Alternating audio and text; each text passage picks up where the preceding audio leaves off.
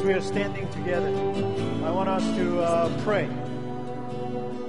And I want us to encourage the parents, the grandparents, the mentors, the adults, to pray for salvation of the children and the youth or a friend standing by you or that are not here.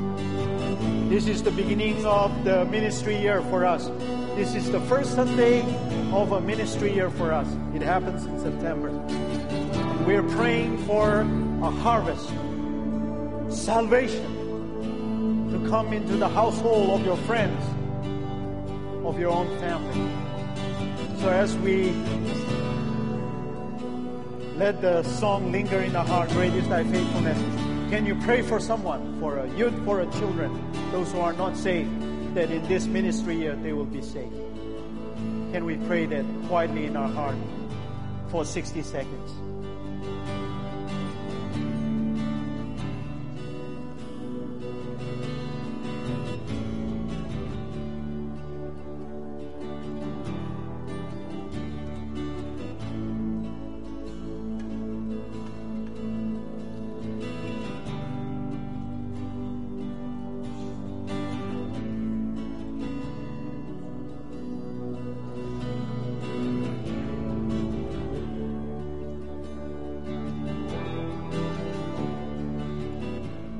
Thank you, Lord, for hearing our prayer. Miss Sharon, can you lead us with the great is thy faithfulness? Great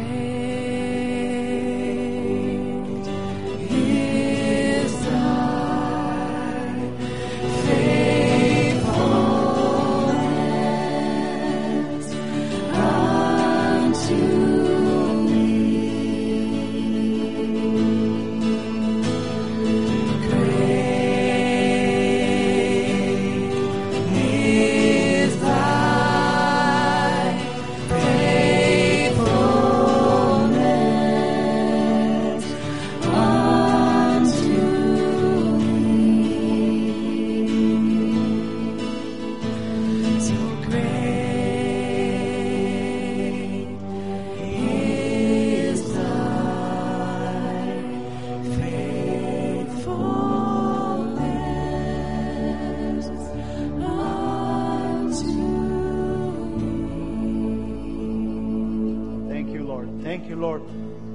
Let's give a big hand. Yes. And wonderful worship. Please be seated. And the children in every classroom, may the Spirit of the Lord work, and we will see life change, life transform. So let's give a big blessing to the children as they go to the kids zone. Thank you, volunteers and teachers, for all that you do. All right. Awesome. Awesome. All right. Look at all the kids that are here. I want to let our parents, grandparents, those who bring your children today, I want to let you know that we care and love your children, maybe not as much as you do, but we really do love and care for them. And we want to thank you for bringing them here. So let's give them a big hand. Yeah. Awesome. Awesome. Are you ready for the Word of God today? Yes. Wow, that was great. Are you ready for the Word of God? Yeah, yes. So I was having a conversation with one young guy, and he told me that he liked the way I have presented God to them, that God can reveal Himself to us in our own way, that we can find and encounter and know Him in our own way. And that will make meaning to where we are. He said he likes this. I like the God that you talk about. The God that will come and meet me where I am. I'm okay with that God. But the struggle that I'm having is that with this statement that you made, that I am the way, the truth, and the life, and no man comes to the Father except through me. That is a big hurdle for me. I can't cross over. So I said, well, it will come to you. You're seeking God in whatever form that you're seeking. If you honestly seek the Lord, it will come to you. You will meet him if you're seeking. I wasn't trying to make him crossed over right there and then. I know that the Spirit of the Lord will work, but we have to pray for them. So, that is a struggle for all of us. And we started a new series. We're going to start a new series. It's called the 11th Commandment. And we know that we have the 10th Commandment, but we are starting a series in the fall, the 11th Commandment. Command the mountain to move. Right? Now you have heard say we should set a God-sized goal and have a God-sized faith. And it sounds very catchy, that phrase, God-sized goal, God-sized faith. But according to my reading of the scripture, God did not demand that we should have a God-sized faith. He demands that we have what? A mustard seed-sized faith. If you have a faith of a mustard seed, you can command the mountain to be moved and it will be moved. So we're setting God-sized goal, and I'm encouraging you to have a mustard seed-sized faith to achieve the goals that we have set for the new ministry year.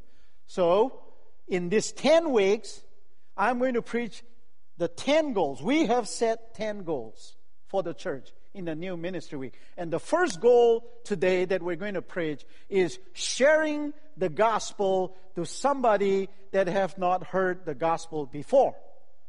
So we have a goal that every member of our church, people that attends our church here, it will be a goal starting September 1st till the end of August in 2018 that you will share the gospel of Jesus Christ to somebody that have not heard the gospel. Now, what is the gospel? Right? The gospel, one of the definition of the gospel that Paul puts it, one of the great evangelists in 1 Corinthians 15, is that Christ died for our sins. He was buried and He rose again on the third day, and He showed Himself to His disciples and to more than 500 people at one time. That is a brief explanation of the gospel, to say that I am the way, the truth, and the life, and no man comes to the Father except through me. That at a certain point, when you have created friendship, when you have taken them out for coffee, when you have taken out the movie and dinner and have done so many things, at one point you would have said that Jesus is the way, the truth, and the life, and there is no salvation that can be found on earth or in heaven except in the name of the Lord Jesus Christ. That will be the gospel. And you will share that to somebody that have not heard about it. Right? So we clear on that? Any questions on the gospel? Anyone? All right. So that is our goal. Now you're going to ask, Pastor, why do we have this goal? I mean, we do it anyway. Thank you. Praise the Lord that you're doing it anyway. I'm doing this as a reminder that without the gospel, there can be no church. The primary task of a church is to preach the gospel. You take the good news and the gospel out of the church. It's like you take out Jesus from the church, and the church just become an organization, a club. And we can continue to exist without Jesus and the gospel, maybe even for 100 years. But that's not the kind of church that we want to have. Christ is the centerpiece and central and focal point of our church. We exist here because of Christ. And we want to share Christ to other people. Right? That's where we want to go. So, the gospel, sharing our faith. Sharing our faith. And so let me read it to you from Matthew 9 to 13. Matthew 9 to 13.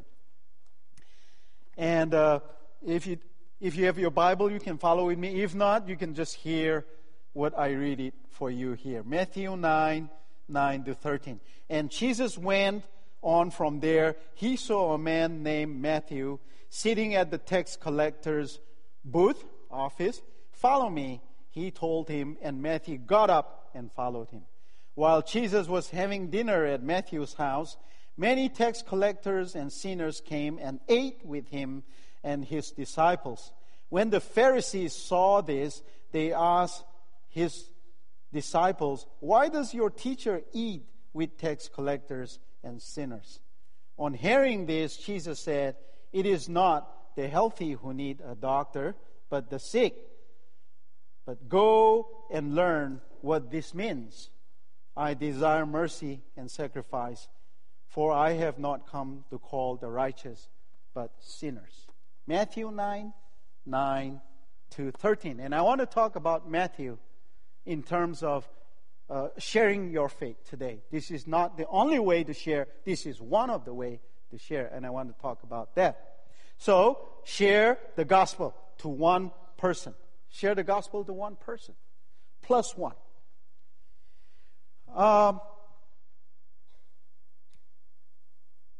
Does that sound daunting to you? To share the gospel to somebody in this 1 year? No? Yes, to some, right? That is why we need to have the mustard seed faith. Okay? This is a God-sized goal that needs a mustard seed size faith. So, sharing the gospel to somebody that has not heard the gospel before could be a mountain for us. It's like, how am I going to do this? I would like us to have faith that God will open doors and opportunities to share the faith. So this morning, we're not talking about, okay, how is Pastor going to use hermeneutic, what kind of hermeneutical style Pastor is going to use to explain Matthew 9:9-13? How is the exegesis going to be? What will be the context? Would he apply in the Old Testament? Would he do expository preaching? I'm not going to do that. I'm going to get us to work and live the life that God expects us to do. We don't want to become an overfed Christian here that we're fed every Sunday and do nothing about it. Right? So we want to look at what we can do. And you help me and I will help you. So God size. So this is what I want to say. One talent. We don't want to become a one-talent Christian. Okay? What is the one talent? Matthew 25. The guy with that one talent, he was so scared that he hid that talent from the master. Right? He didn't make any profit out. He didn't reproduce the talent. So what did Jesus do, God do, when the master came? He was angry and upset. He even took the talent and gave it to the one who invested it.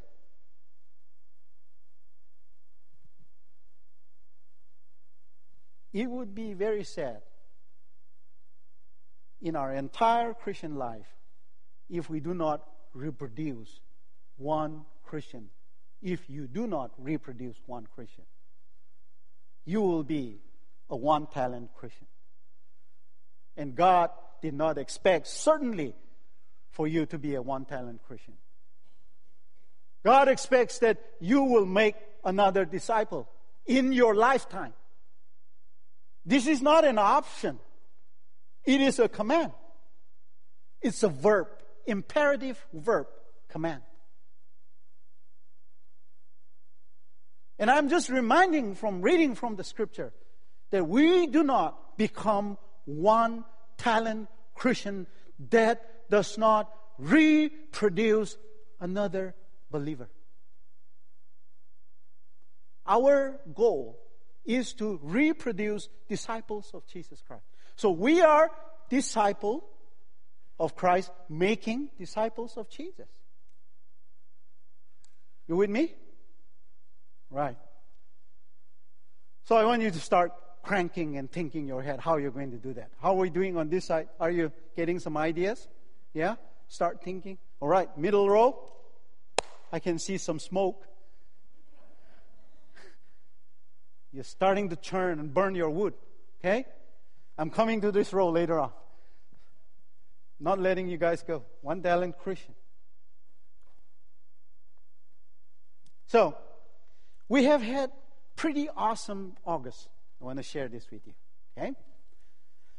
And the pretty awesome August was led by the children.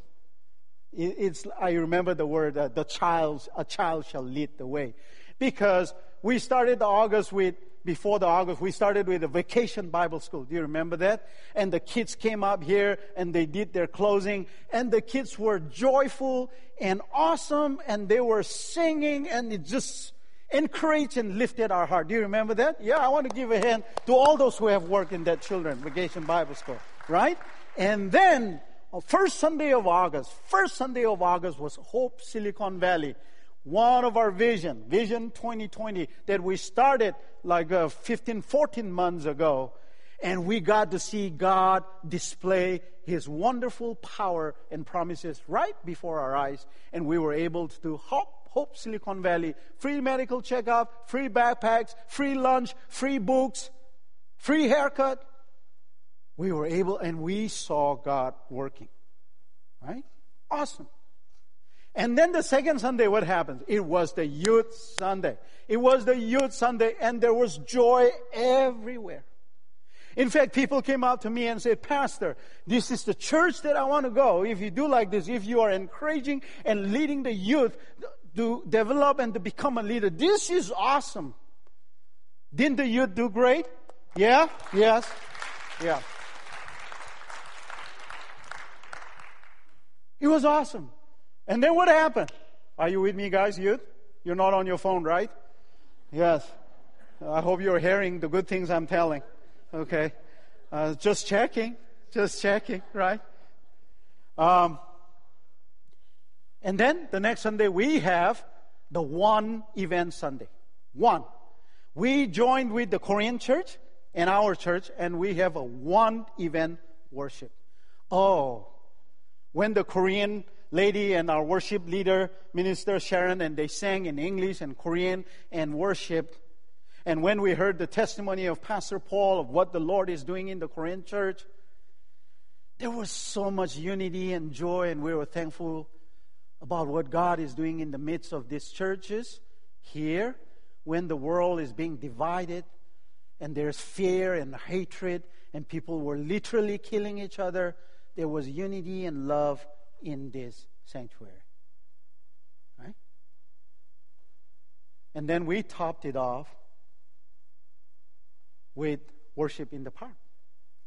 On the hot, sunny day, we had 96 new people that came in, more than last year, even in the heat.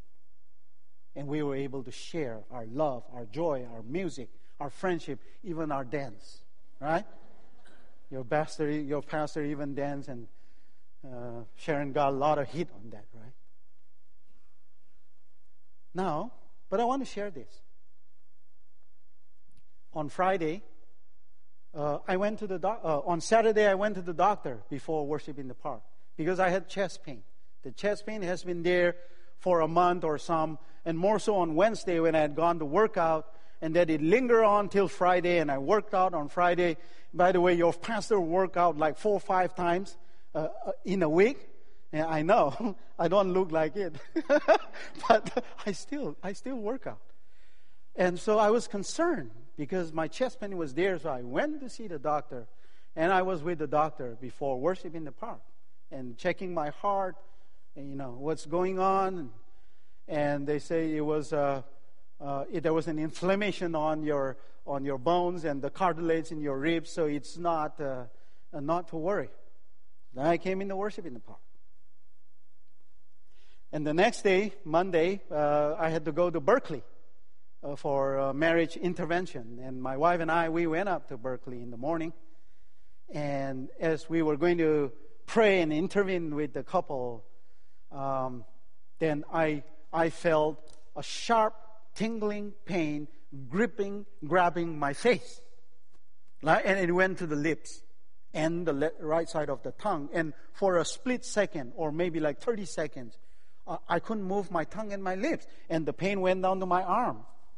And I'm thinking, whoa, what's going on? And I stood up and I'm trying to massage and do exercise. It was still there. Now we had to start praying. And so I said, you got to pray for me right now. I am having these things. It continued. We were there till 12:30, from 10:30. And I said to my wife, when we go home, because I'm going to go to Kaiser. I want to check up. And I didn't say that I was having this thing. So I went to Kaiser, and I was in the hospital ER for 8 hours. 8 hours. Right?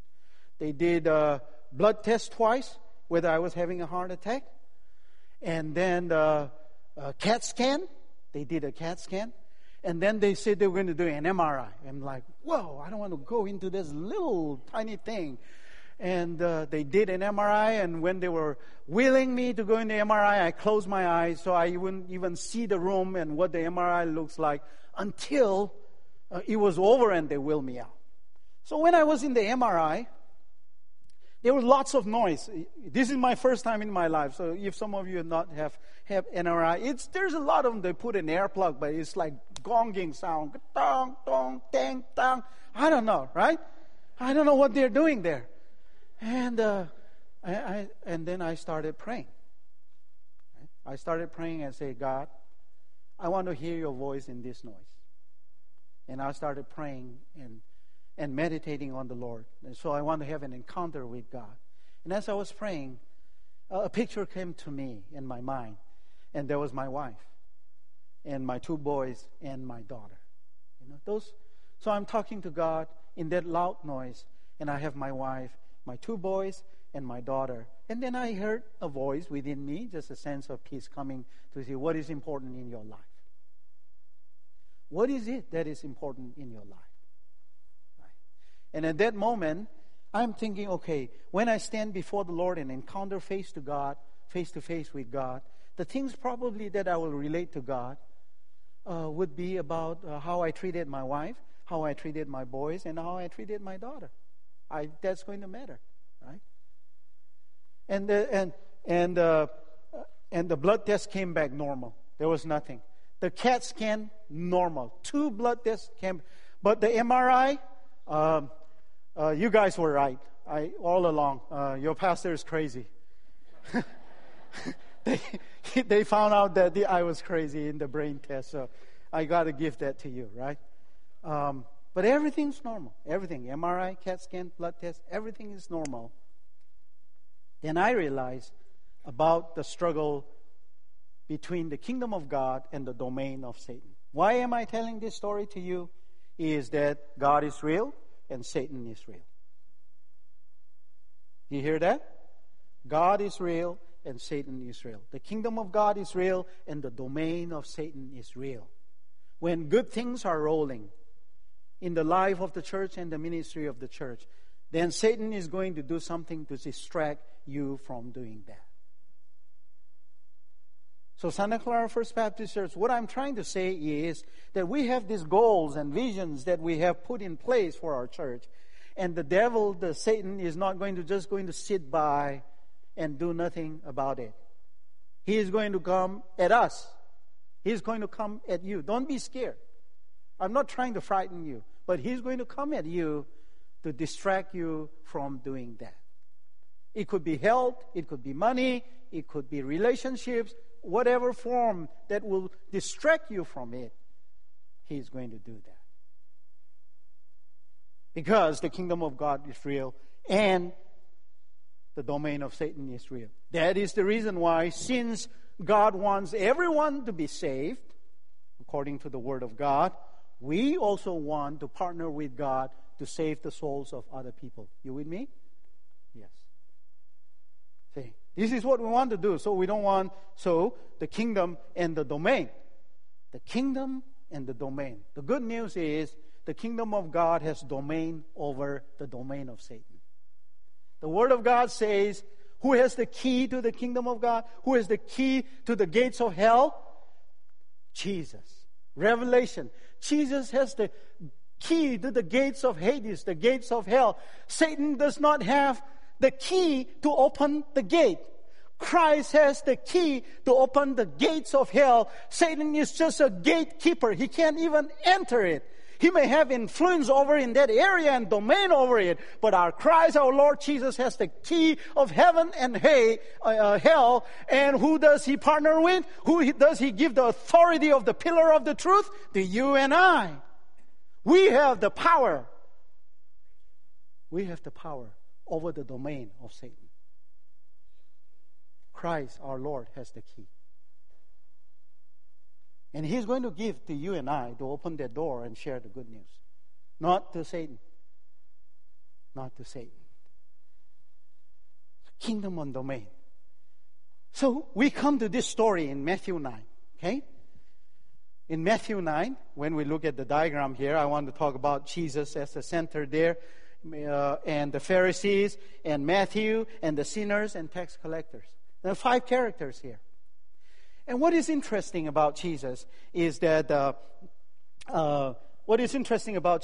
here, when He was coming to Capernaum, which is His city, right? He's coming there, and going to city, His own city, has not been a good experience for Him. From what I read, there has been a lot of difficulties for Him to come to His own city at the point where He has to say that a prophet has no honor in his own hometown, right?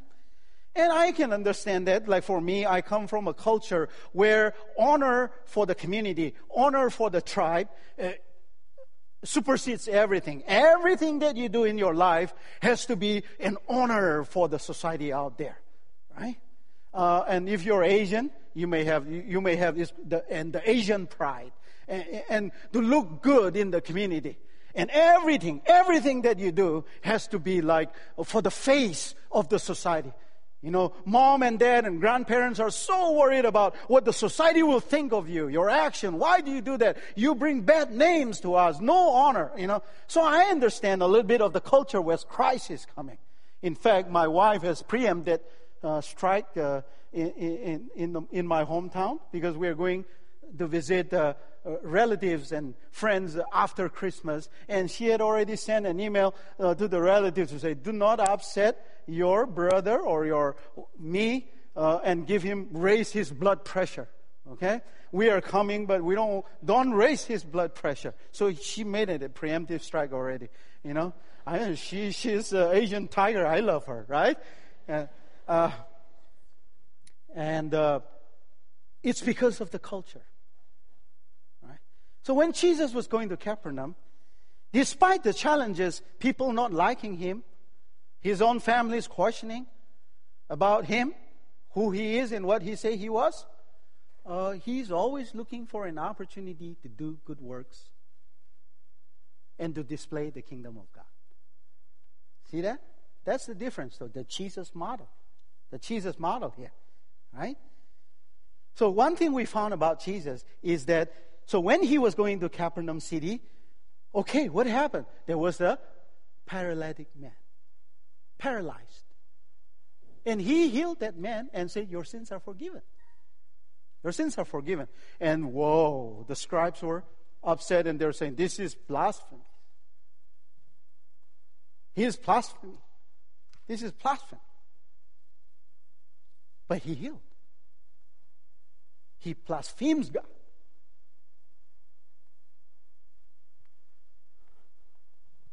Then He moved on from that area, and where did He go? He went on to Matthew. And Matthew, where was Matthew? Matthew was sitting at the office. Where? At the tax office. People that were coming from the sea, He's collecting the booth on the way. You know, those who are from the boat and the ship, and those who are on the field to go to Damascus, He's collecting the taxes and sitting there. One thing we know, both the Jew and the Roman, even some Roman, detested tax collectors.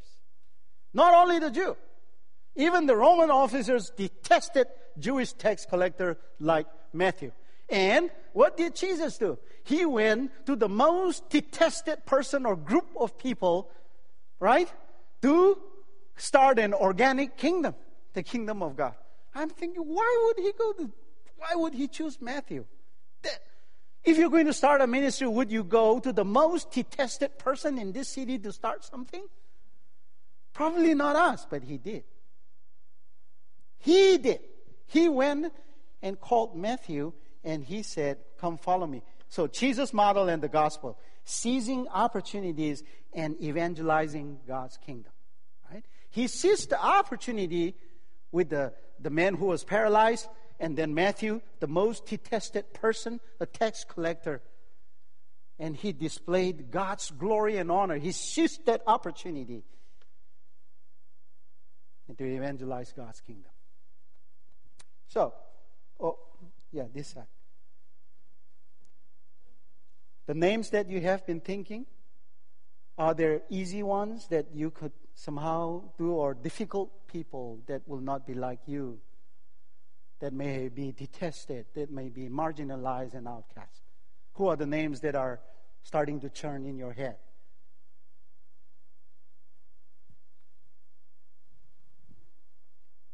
What can we learn from Jesus? What can we learn from Jesus? Seize every opportunity presented to you.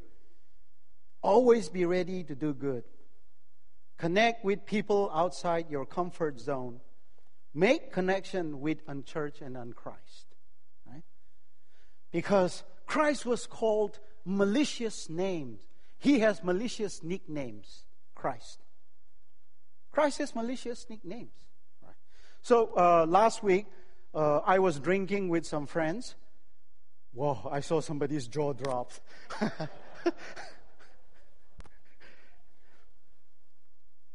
My wife and we went to a party, and they invited us, and they were like a couple of millionaires, I would say, people that have their own business, people that are really highly educated, and they have done very well, and they invited us to, and then there was me and my wife, right? Yes. So we went to the party, and they started pouring wine, and they say, they say, Pastor, do you want some? What do you want to drink?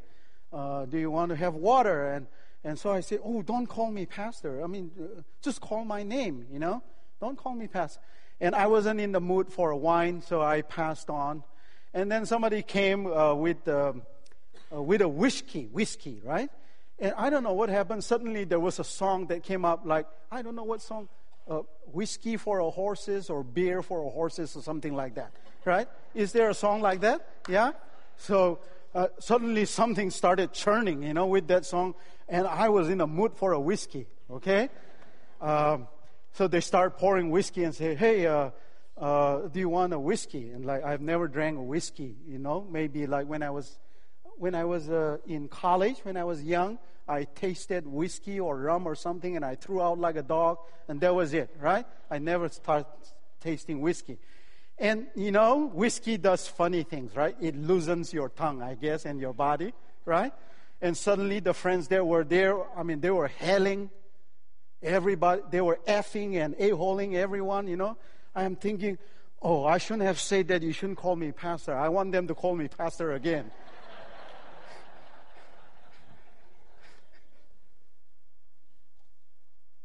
Jesus have a nickname that he was a wine piper, right? Like a joke, like all winos are rhinos, and people start, the things coming. If you ate too much, you drank too much. They talk about, because he was eating and drinking with tax collectors, sinners, and the Pharisees, and they came and said, you're a drunkard. You have the spirit of Satan. But where are you going to share the good news if you don't hang out with tax collectors and sinners? You can take your horse and give your whiskey to the horse, so you will have a sound mind to talk to them. But as I was sitting there with these good people, good friends, intelligent good people, I had an opportunity to talk with this young guy. And he came from one of the best engineering university, one of the best. I can see the skills and the talents and experience. And I say, so with all the skills and talents and experience that you have, what are you going to do apart from just making money? Right? What are you going to do just apart from making money? And that led to a conversation that I had a long conversation in that party, where he come to say, I encourage you and your wife that you will have a small group and use your skills and talents and experience to make the life of other people better. That's what's happening with Jesus in Matthew's house. Because suddenly, what was Matthew doing? The tax collector detested by people in Matthew model, right? Jesus is suddenly in his house. And the sinners are in his house. Tax collectors are in his house. And the Pharisees are in his house. And the disciples are in his house. Matthew had an encounter with Christ Jesus. Life-transforming encounter with the Lord Jesus Christ. And then suddenly you find in Matthew's house, probably he is able, he had resources. He was throwing a Matthew party. He was having a dinner in his house. And suddenly the disciples, the Pharisees, the tax collectors, and the sinners, and Jesus was in his house. He was using his house as an extension of the kingdom of God because he had a transformational encounter with the Lord Jesus Christ. And he wants the tax collectors, his colleagues. He wants the sinners, people that he hang out with. And the disciples, his new friends. And even the Pharisees who are all against Christ and all these people. And he put them together to have an encounter, life transformation encounter. Extending his house as the kingdom of God. What can we learn from Matthew? This is one of the ways that if you are thinking how to share the gospel, I want you to use your house as an extension of God's kingdom. Invite your friends, your colleague, to your house for a meal, for a cup, for a coffee. Don't invite people that you're comfortable with. Don't take this the wrong way. Don't invite Santa Clara First Baptist members only. Invite your new friends, new colleagues, and invite some of your friends from Santa Clara. And let them come to your house to mingle so they can what? Share stories. This is one of the ways we can reach. We have to seize the opportunity, the Matthew model of faith. I want us to think like Matthew. Think like Matthew. I was reading Google. Think with Google, right? Think with Google. One of the thing that Google has done is the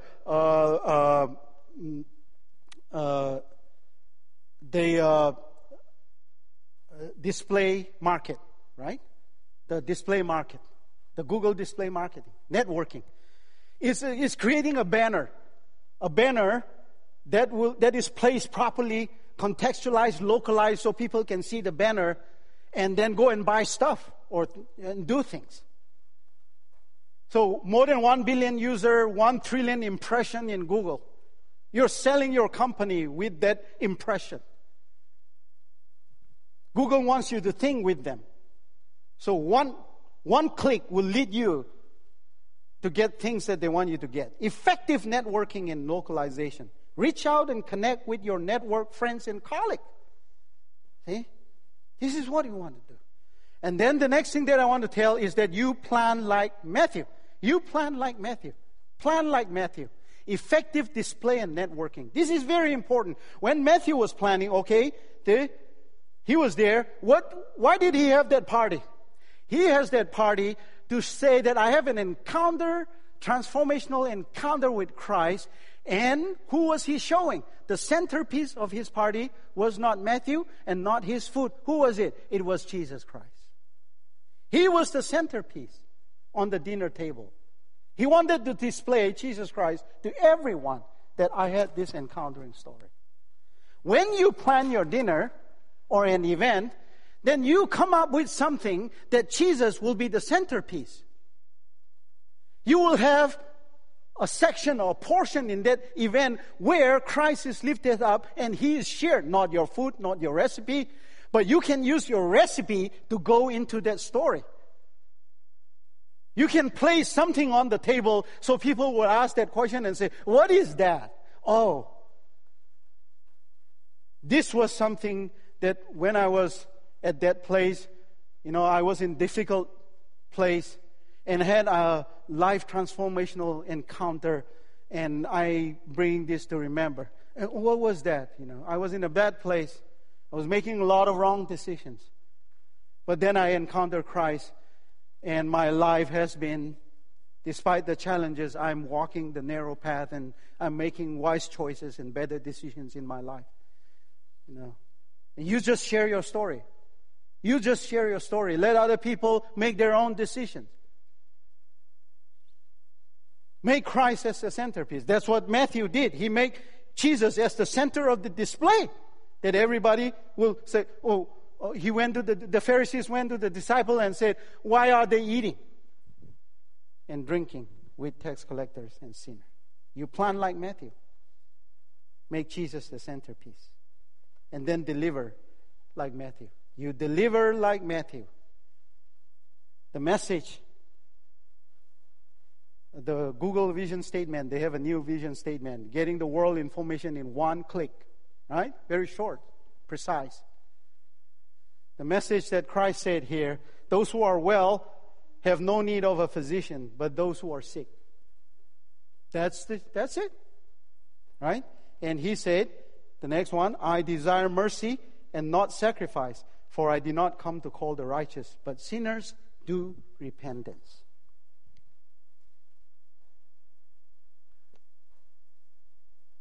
Everyone has an opportunity for a new beginning and a new life. Share your story on how an encounter with Jesus changed your life. I'm going to call the worship team to come up as we get ready to get the communion. So let's recap. Starting this month, until August of next year, that all of us will pray and have faith and look for opportunities that we're going to share the gospel to one person that have not heard the gospel before. And no one is exempted. Our church got to do this. We have to do this. We have to do this. And I would like you to pray to come alongside the church to do that. We're not doing this because we want to do or we came up with some great idea. No, this is not our idea. This is the idea of the Lord. This is the teaching and command of the Lord. So that's what we want to pray. Start sharing this. In the coming days, we're going to have a seminar or a workshop on how to share the gospel to other people, how to share your faith, how to share your testimony to other people. And we're going to do this throughout the year. Now, when you have shared, starting today, to somebody about Christ and the gospel and the salvation, I would like you to give the name to us, or to the staff, or to the office, or use the offering connection cards and say, I shared the gospel to this person. Give us the name, because we want to pray with you to have that name with you. So I have a little bit of a homework. Starting today, I would like you to come up with 5 names. 5 names that you're going to pray for the whole year. People that have not heard the gospel. Okay? And write that down and start praying over them that God will give you opportunity to share the gospel. It may not be a direct gospel. It could be starting with a coffee, with a meal, helping them do something, giving them a ride. I don't know how it will happen, but God will make it happen. Start with 5. If you don't have 5 names, have 3 names. If you don't have 3 names, but you got to have 1 name, right? And if you don't have 1 name, start praying to God to give you that person. I can tell you, the moment you get out of your house, you went to grab a coffee, and the one serving you is very likely not a Christian. The one you go to the gas station, the one who serves you at gas station is very likely not a Christian. You go into the mall, and the one that the checking line out, probably not a Christian, many of them. And then you go to the restaurant, somebody is serving you, that is not a Christian. You go to your doctor, probably not a Christian. in a day, you're meeting 5 to 6 people that don't know the Lord that are serving you directly every day. From your coffee, to your gas station, to the mall, to the groceries, to your doctor, to the cafeteria, restaurant that you're eating. And you come home and say, Lord, how am I going to share the gospel? I didn't meet anyone.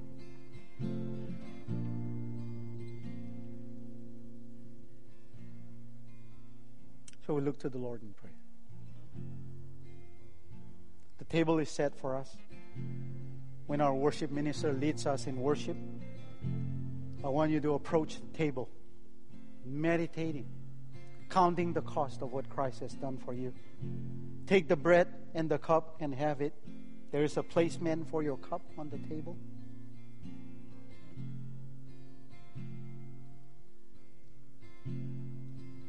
Christ said, He broke the body and said, this is my body. You do it in remembrance of me as often as you can. Our Lord Jesus took the cup and said, this is my blood. This is a new covenant. You did this in remembrance of me as often as you can.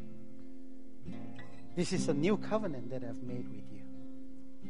Christ died for us that we may have eternal life, that we may have eternal life. When we leave this earth, when our physical body dies, those who believe in Jesus Christ, that He is the Son of God, that He died for our sins, He was buried, and He rose again on the third day.